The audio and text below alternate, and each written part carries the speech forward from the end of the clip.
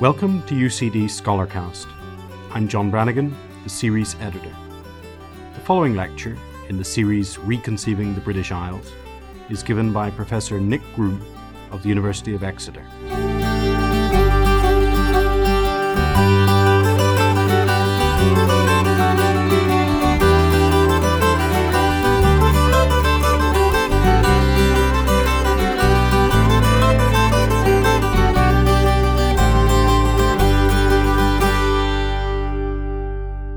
All right, Jack. Conflict and Cohesion in Britain, 2005 to 2010. The Governance of Britain was the inaugural Green Paper of Gordon Brown's government. It was prepared by Justice Minister Jack Straw and concluded that the country needed to clarify what it meant to be British, proposing to work with the public to develop a British Statement of Values. Following its publication on the 3rd of July 2007, I was asked to write a couple of paragraphs for a special issue of Prospect magazine in search of British values. Despite the fashion for claiming that British identity is imprecise and indefinable, my response was to suggest that British identity is no more imprecise than the liberty, equality, fraternity of the French or the land of the free of the Americans. Britishness is popularly identified with fair play, the refusal of dogma and ideology, and a reliance on compromise and pragmatism through convention and organic evolution, whether in government by parliamentary democracy or culturally in the infinite flexibility of the English language.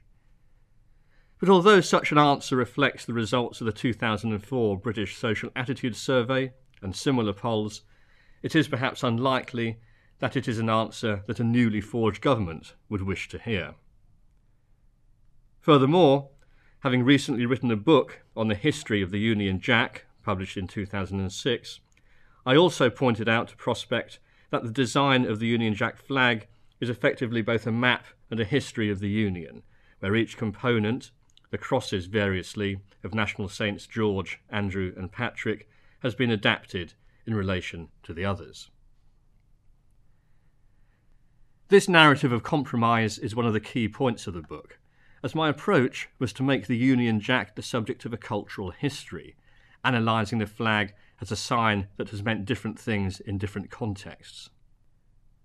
But how far did Brown's government get with its British Statement of Values, and how did understandings of British identity influence the election on the 6th of May? My study of the Union Jack concluded with an account of a speech given by David Blunkett on the 14th of March 2005. In A New England, An English Identity Within Britain, Blunkett, who had returned to the back benches following his controversial time as Home Secretary, declared the need to champion Englishness. The challenge, he said, is to recast Englishness and English identity, exploring its place within the Union and its relationship with Europe and the wider world. These suggestions developed his earlier remarks on British identity, made in 2002, which famously suggested that in the interests of an integrated society, British Asian families should speak English at home. What is notable about Blunkett on England, however, is that he recognised the political, social and cultural ground on which new Englishness could be expressed, and was very careful to contain that ground within the wider concept of the Union, the United Kingdom.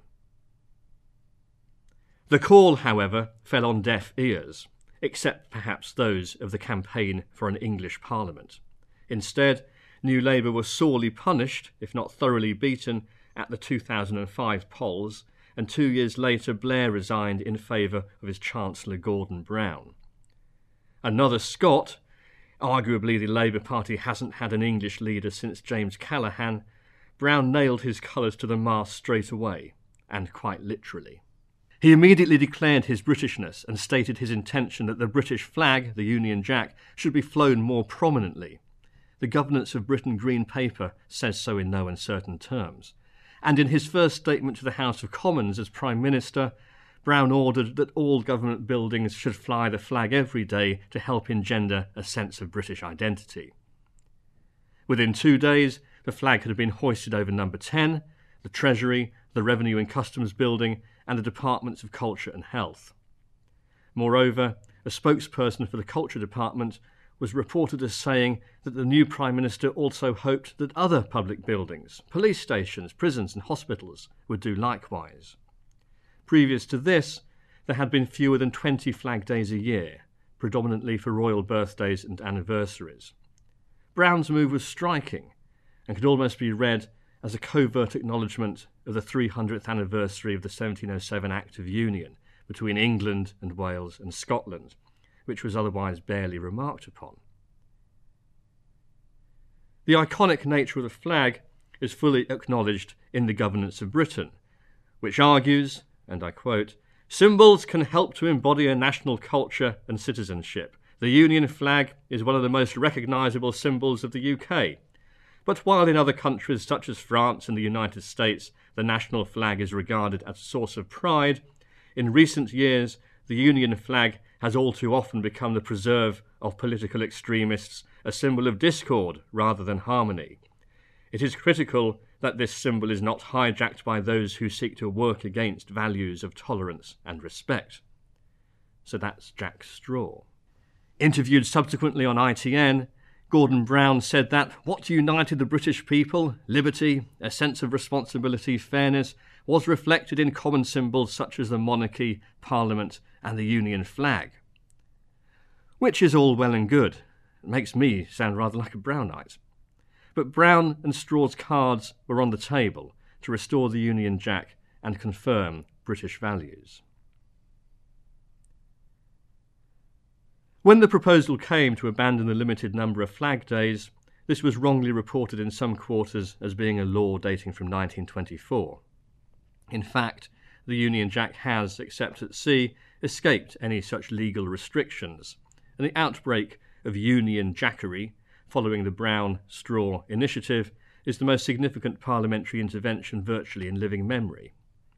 The last official pronouncement on the Union Jack was made on the 27th of June 1933, replying to a question about whether private citizens were forbidden to fly the Union Jack for the Silver Jubilee of George V in 1935. Sir John Gilmore, then Home Secretary, commented, "No, sir, the Union flag is a national flag and may properly be flown by any British subject on land." No single government department or public body has overall jurisdiction over the Union Jack, or for any policy concerning it. The Union Jack may be flown at any time. Moreover, the colours, dimensions and uses of the flag are not legally restricted, unlike the Stars and Stripes, for example. And this has been crucial in ensuring the continuing reinvention of the Union Jack. The rules for hoisting flags on government buildings do not extend, and never have, to private citizens or businesses of Great Britain. 8 months after the Green Paper, the original 18 flag days were formally abandoned and public buildings could fly the flag every day. Moreover, the national flags of England, Scotland and Wales were also permitted to be flown, although Northern Ireland remains governed by its own flags regulations. The Scottish Parliament welcomed the development. A senior Scottish Government source was reported as saying, "It's a recognition that we are in charge of our flag-flying arrangements," which wasn't quite true, but was clearly how the news was interpreted. The Red Dragon, meanwhile, has only been recognised as the national flag of Wales comparatively recently, and is something of an anomaly here. Based on the medieval identification of Wales with the dragon, this design was one of Henry Tudor's heraldic standards, although it was also, ironically, a traditional English ensign flown, for example, at the battles of Hastings and Agincourt. As Henry VII, the Tudor king introduced it into the royal standard as a supporter, but it was later replaced by the Scottish unicorn of the Stuarts, and Wales was not included in any of the Union flag designs by heralds from the time of James I to that of Queen Anne and later George III. This leads Richard Waite to note pointedly that, in a sense, therefore, it was the Scots and Germans, and not the English, who erased the Welsh from the British mind. But there is in fact a less contentious reading of Welsh representation.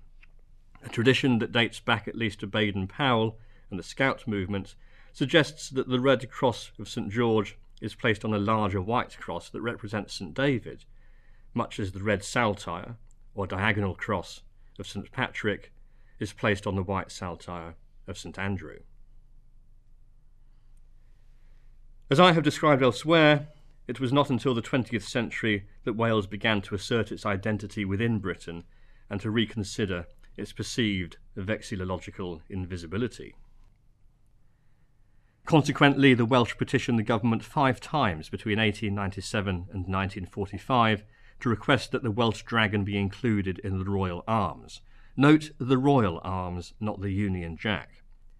Each time they were refused because, in the words of the College of Arms, Wales had never been a kingdom and that therefore there is no such thing as a Welsh national flag. Eventually, in 1953, the coronation year, the palace offered a compromise in the shape of a new royal badge. This was, however, rejected, and the old popular Welsh dragon continued to be seen at rugby matches and in souvenir shops. By 1958, a campaign had been launched to save the traditional dragon, and the authorities eventually conceded. The red dragon became official on the 1st of January 1960, official in the sense that it is a royal standard and not a national flag, and therefore analogous to the English 3 lions, which are technically leopards, or the Scottish ruddy lion. By an Act of 1679, the misuse of the royal arms remains a capital offence. Indeed, Scotland's Lion Court have prosecuted tradesmen for usurping the Red Lion and admonished the Scottish National Party and Glasgow Rangers for using the Red Lion with the Cross of St Andrew. Well, it's against this background, a veritable cat's cradle of significations, that Ian Lucas, Labour MP for Wrexham, brought up the question of Welsh representation during the debate on the Governance of Britain Green Paper in the House of Commons on the 27th of November 2007. Lucas called for a new Union Jack, one that would incorporate the red dragon at the centre of the flag for some reason, and in doing so he mixed up national identity with royal symbolism. Lucas referred bitterly to the 1535-6 takeover of Wales by England, a takeover that was in fact effected by Henry VIII, a Tudor monarch whose Welsh father had 50 years previously defeated and slain Richard III, the last Plantagenet king of England, at Bosworth Field. It's worth noting then that there is a far less antagonistic reading of the Union Jack in which the Cross of St George represents both England and Wales as adopted by the Tudors.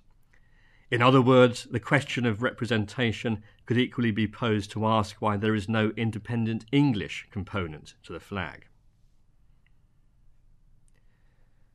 Lucas's demands for remodelling the flag were promptly overtaken by an avalanche of other proposals, mainly tongue-in-cheek, when the Telegraph held an online poll for a new design. In addition to variations on the Welsh dragon being incorporated, there was one showing St George slaying a dragon and several manga designs, as for some reason this vote caught the imagination of online communities in Japan. The eventual winner depicted a traditional flag with a red Japanese anime dragon wearing sunglasses at its centre. It was designed by a Norwegian who elected to remain anonymous. And to my knowledge, Lucas has not pursued his suggestion any further following this comprehensive ridicule. Interestingly, Gordon Brown was able to fly the Cross of St George over Downing Street a month later on the 23rd of April, St George's Day, the first time it had been flown since the 2006 Football World Cup. Brown's spokesperson said the Prime Minister's view is that of course we should celebrate our Britishness, but celebrating our Britishness does not mean we cannot also celebrate our Englishness, Scottishness, Welshness, or Northern Irishness. It is an interesting comment. Brown had warned, shortly before he became Prime Minister, that, as he put it is now time for supporters of the Union to speak up, to resist any drift towards a balkanisation of Britain, and to acknowledge Great Britain for the success it has been and is. The emerging Brown-Straw definition of Britishness was therefore effectively internal multiculturalism, in which the Scots, for instance, could expect to celebrate St George's Day within the context of a greater Britishness, much perhaps as the English irrepressibly celebrate Burns Night and St Patrick's Day. Moreover, following his resignation from the post of Attorney General, Lord Goldsmith reviewed British citizenship for Brown. Among a number of proposals, he suggested a new national day should be established by 2012 to run alongside the Olympics and the Queen's anticipated Diamond Jubilee. And he suggested holding allegiance ceremonies for school children to increase national identity. These would be held beneath the Union Jack in landmark buildings such as Tate Britain, the National Gallery and Edinburgh Castle. Head teachers and members of the Scottish Parliament, MSPs, condemned this latter idea. According to Jim Mather, the Scottish Enterprise Minister, "We don't support it, and neither do the vast majority of parents, teachers and children in Scotland." And Christine Graham, a nationalist MSP, said Gordon Brown is backpedalling. One minute he's getting us to swear oaths of allegiance to Great Britain, and the next he's saying we can fly the Saltire. To many, the notion of dual nationality, such as being both British and Scottish, was anathema. Under Brown, then, Britishness was not a cohesive identity. It was an identity in conflict, a conflict that focused on apparently irreconcilable differences between the four nations, rather than on, say, black or Asian Britishness.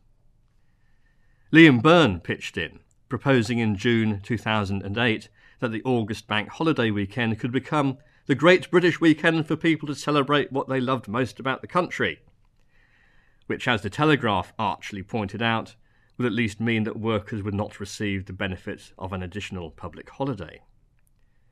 This suggestion was also immediately divisive, for while England, Wales and Northern Ireland summer bank holiday is in the last week of August, for Scotland it is in the first week of August. And bank holidays for some national saints and not others, not to mention one for the Battle of the Boyne in Northern Ireland, are another proverbial political minefield. Britishness was certainly in the air in the first half of 2008. Shortly before Liam Byrne's gaffe, Culture Minister Margaret Hodge had been criticised for comments she made about the proms being too exclusive. She seemed to be thinking solely of the idiosyncratic last night of the proms celebrations. Certainly that's what David Cameron immediately turned it into, saying, "Well, I think Margaret Hodge is wrong. We want more things where people come together to celebrate Britishness and more occasions where people think the Union Jack is a great symbol of our Britishness rather than sniping at it. It is a classic example of a Labour politician just not getting some of the things people like to do to celebrate culture and identity and a great British institution." As Neil Fisher, classical and opera editor of The Times, put it, David Cameron took Hodge's blinkered baton and ran with it, arguing that actually we want more occasions when people can bond over the Union Jack. And then, he went on, good old Gordon rolled over obediently, horrified by the idea of being out-Brited, and defended the proms as quintessentially British. So this is another example of how in the first year of Gordon Brown's premiership, Labour and Conservative fought incessantly over the issue of Britishness and attempted to define themselves on the field of the cloth of the Union Jack. As suggested by his remarks on balkanisation, Brown had in fact been nurturing his model of multicultural Britishness for some time. On the 7th of July 2004, for example, he concluded the annual British Council lecture by promoting the flag. "I believe," he said, "that we should respond to the undermining of an inclusive citizenship by the British National Party by not only fighting their racism, but by asserting at every opportunity that the Union flag does not belong to a vicious minority, but is a flag for all Britain, symbolising inclusion, tolerance and unity, and that England, Scotland and Wales, whose celebration of national identity is to be welcomed and encouraged, should also honour not just their own flags, but the Union flag for for the shared values it symbolises. This motif of Brown's was carried through in subsequent comments, for example following the 7/7 terrorist attacks in 2005 and in a speech to the Fabian Society in January 2006. Instead of the BNP using it as a symbol of racial division, Brown declared, the flag should be a symbol of unity and part of a modern expression of patriotism too. All the United Kingdom should honour it, not ignore it. We should assert that the Union flag by definition is a flag for tolerance and inclusion. So that's Brown before he became Prime Minister. The flag should at least be a reminder that Britain is a union between England, Scotland, Wales and Northern Ireland, and, as I've noted, it can be read both as a symbolic map and as a history of the Union. It is a design based on compromise, which interestingly places Scotland as a senior partner in the Union in the most prestigious position, that's the top left quadrant. It was also designed by an Englishman on the orders of a Scottish king, James VI and First, and so is effectively the Scottish innovation of an English invention. Nevertheless, Gordon Brown's invocation of the far right's appropriation of the Union Jack divulges a favourite, if crippling, prejudice of the left. Paul Laity, for example, wrote in the New Statesman that no attempt to refresh the Union Jack will get rid of its stale odour of aristocracy and empire. In fact, it's precisely because the left allowed the extremists to set the agenda in the 1970s that so many in the Labour Party now have a knee-jerk reaction against the Union Jack, refusing to recognise the plurality of meanings in what is a remarkably fluid and adaptable design. This has fatally undermined their own position, and one is reminded of George Orwell's words of warning in The Lion and the Unicorn. If you were an intellectual, he wrote in 1941, you sniggered at the Union Jack and regarded physical courage as barbarous. It is obvious that this preposterous convention cannot continue. The Bloomsbury highbrow, with his mechanical snigger, is as out of date as the cavalry colonel. The Brown, Straw, Goldsmith initiative at least attempted to address this failure by belatedly reclaiming the flag, but clearly opposition came not only from Welsh and Scottish nationalist factions, but also from socialist ressentiment. So do Paul Laity and his kind really smell the stale odour of aristocracy and empire whenever they see Jerry Halliwell in a Union Jack mini-dress, or buy a packet of carrots grown in Lincolnshire bearing a flag on the packaging, or see Noel Gallagher playing a Union Jack guitar? The image is absolutely everywhere. A walk down any British high street reveals dozens of Union Jacks. It is a design popular with, for example, Paul Smith, Ben Sherman, Next, and Bowden. Indeed, The Guardian recently commented on what could be termed the Bowdenisation of the Union Jack via Lulu Guinness clutch bags, Jonathan Aston tights, and the ubiquitous and super middle class Bowden style. Union Jack accessories include mugs from Emma Bridgewater and B&Q lamps, and Woman magazine recently included a Fly the Flag accessories feature. Likewise, fashionista Lisa Armstrong has described how the flag has recently been used by everyone from Karl Lagerfeld, Alexander McQueen and Gucci to Topshop and Debenhams. Italian designer Kinder Agogini, for instance, regularly uses Union Jacks for his fashion exhibition backdrops. Foreigners love the flag, he says. For them, it has no negative connotations the way it has for some Brits. They don't look at it and think of colonialism and Millwall football fans. They think of Kate Moss and The Who. Agogini particularly notes the fact that the flag comes in 13 sections. It's actually a minimum of 14, and many more if sewn, because this is itself an invitation to rework its elements. Well, I spent a day counting Union Jacks in a typical English high street. T-shirts showing a Union Jack in black and white, a Union Jack in tartan on the back of a jacket, a quadrant of a Union Jack on the pocket of a pair of jeans, as well as more obvious flags on the roofs of mini cars, in supermarkets, in newspaper photos of Paul Weller, the Kinks, David Bowie and the Rolling Stones, and of course on sports pages. In other words, the flag is being flown in literally thousands of ways that don't involve flagpoles or oaths of allegiance, and this is by virtue of its existence outside government jurisdiction. And these uses do not reek of far-right extremism, but are the manifestations of a global design icon. It is in any case revealing that whereas the left are hypersensitive about the Union Jack having British National Party associations, for many Scots it is evidently tainted by English associations. On one news blog I visited, Bob, of perhaps appropriately Bannockburn, wrote, "It was you lot en masse that went blindly flying only the Union flag at England football matches, England cricket games, Ibiza sunbeds, and anything else to do with England. That is a fact," he says. "No one said to do that.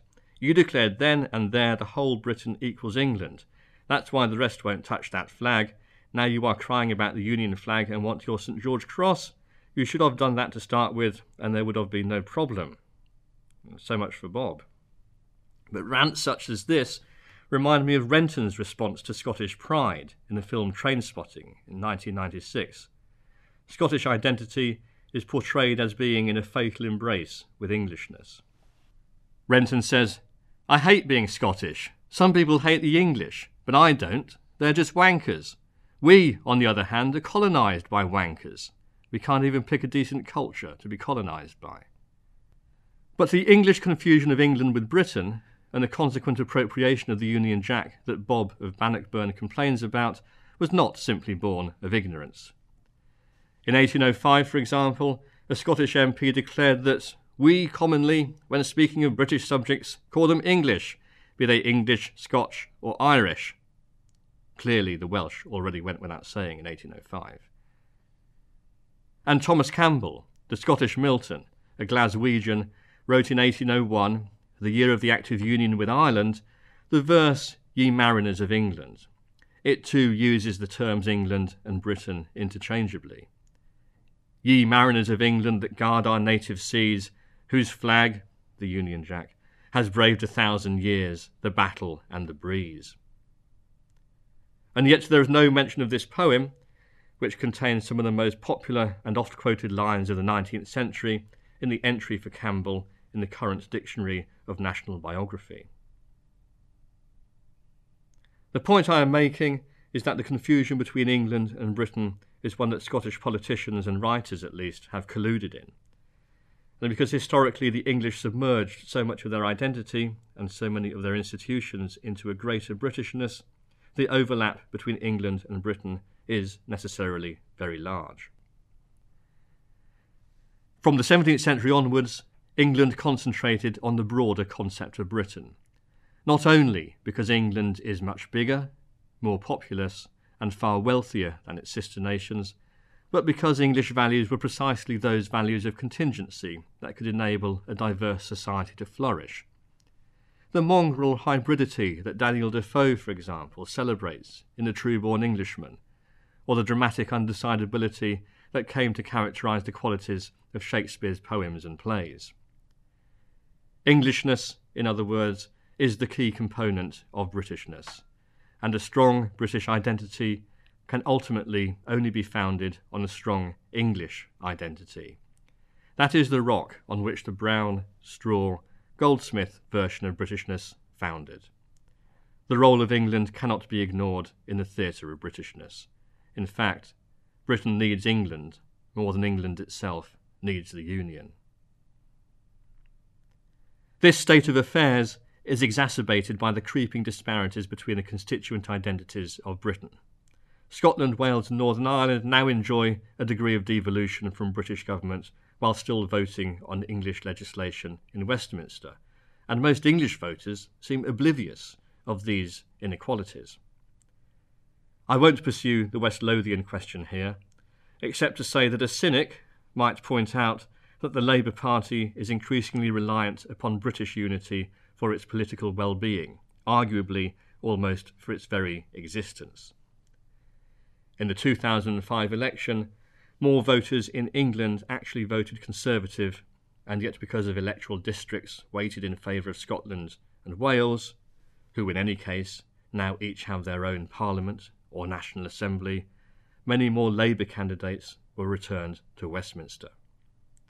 The Tories, meanwhile, have most to gain from an English Parliament, but they have unionist traditions and allegiances at the very core of their identity and would never initiate a devolutionary programme.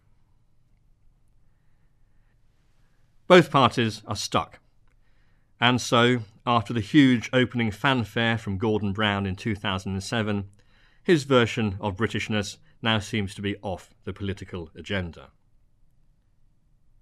There have been occasional flurries that have diverted attention away from the big national conversation. EU food labelling has occupied Westminster since at least 2003, and in 2008 concerns flared again with the disclosure that supermarket meals advertised as British need not contain any ingredients sourced in Britain. As the Conservative MP for South Norfolk, the appropriately named Richard Bacon, put it, pork imported from Denmark and packaged in the UK may be called product of Britain. Butter churned in England using milk imported from Belgium can lawfully be described as produced in England from milk. Norwegian salmon can lawfully be described as salmon smoked in Scotland, and British lamb can mean imported lamb slaughtered and packaged in the UK. There is concern, he says, that some companies have taken advantage of these slack regulations and labelled their products with the Union Jack, accompanied by slogans such as traditional British food or great British recipe, when in fact they are not produced in this country. A more serious initiative followed Labour's entanglement within the folds of the flag. On the 5th of February 2008, Andrew Rosindell, Conservative MP for Romford, founded the All-Party Parliamentary Flag Group and, under the 10-minute rule, introduced the Union Flag Bill. This legislation proposed to make provision for the display and flying of the Union flag, reviving Michael Fabricant's 1996 proposals to allow the flag to be flown freely. And also, Rosindell recommended formally recognising the name the Union Jack. Rosindell's bill had no chance of being made law, but if nothing else, stirred up memories of Labour's Union Jackery of the previous year. By the 27th of October 2008, Brown had to admit that the cause had been abandoned, and plans for a Britishness Day were officially dropped. There are no plans to introduce a National Day at the present time, Constitution Minister Michael Wills told MPs. Shadow Justice Secretary Nick Herbert commented, "First a national motto, then an oath of allegiance, now a patriotic day, one token initiative after another in Gordon Brown's Britishness agenda has sunk without trace. Labour still hasn't worked out that British identity is bound up in our institutions, culture and history. It can't be remanufactured," he concluded, "by their spin doctors." By February 2009, in the wake of wildcat strikes in protest at the use of foreign labour and contracts, even The Guardian was sniping at Labour. Political editor Toby Helm pointed out the hollowness of Brown's mantra, British jobs for British workers, and Straw's failure to deliver his statement of British values. And the day before, the Union Jack had been seen, accidentally, if symbolically, flying upside down when Gordon Brown and Peter Mandelson signed a trade deal with China. The inverted flag is a sign of distress or a calculated insult. As an image, the Union Jack saturates British and international culture. It is a design classic and a fashion icon. As a political symbol, however, it hangs over New Labour like a nightmare. Tony Blair and Peter Mandelson had piggybacked on Britpop's mod revivalism in 1997, Mandelson smugly announcing, "Together we have reclaimed the flag." But this was simply brass-necked political opportunism to get the fans of Oasis and the Spice Girls on message. After that, for a decade the Union Jack was relegated to the back benches, but Brown brought it back to the political centre stage as a keynote of, presumably, Brownism. Yet in the meantime, New Labour had neither addressed the English question nor succeeded in reintegrating the four nations into a new understanding of Britishness. Shortly before Brown took office, a poll recorded that 52% of Scots claimed that they would support moves to dissolve the Union. A year later, for all of Brown's flag-waving, concern was raised about the online national conversation organised by the SNP. Gordon Banks, Labour MP for Ochil and South Perthshire, noted comments about burning the Union Jack and about Union liars, as well as comments that could incite hatred and divide people, such as those about Asians, Swedish, Danish, Belgian, Norwegian and English businessmen owning land in Scotland. He called on the SNP to dissociate itself from this process. In such contexts, generated in part by the Brown-Straw-Goldsmith initiative, Brownism, the flag has become a sign of conflict rather than of cohesion. The past 5 years have focused less on the Union Jack as an adaptation, a compromise, a history, or a map, and more on the flag as a fragmented, fashionably deconstructed design, a political football, a scapegoat. This current perception is a reminder of the fragility of the Union and the risk of it falling apart. In its 13 or so pieces, this flag is a fitting symbol, one might say, of broken Britain. And the more the Union Jack is seen as contested and perceived as a representation of conflict, the more a rhetoric of crisis will inform political speech and the whole identity of Great Britain. You've been listening to Professor Nick Groom's lecture, All Right Jack, Conflict and Cohesion in Britain 2005 to 2010, in this UCD Scholarcast. A transcript of this lecture is available to download at www.ucd.ie/Scholarcast.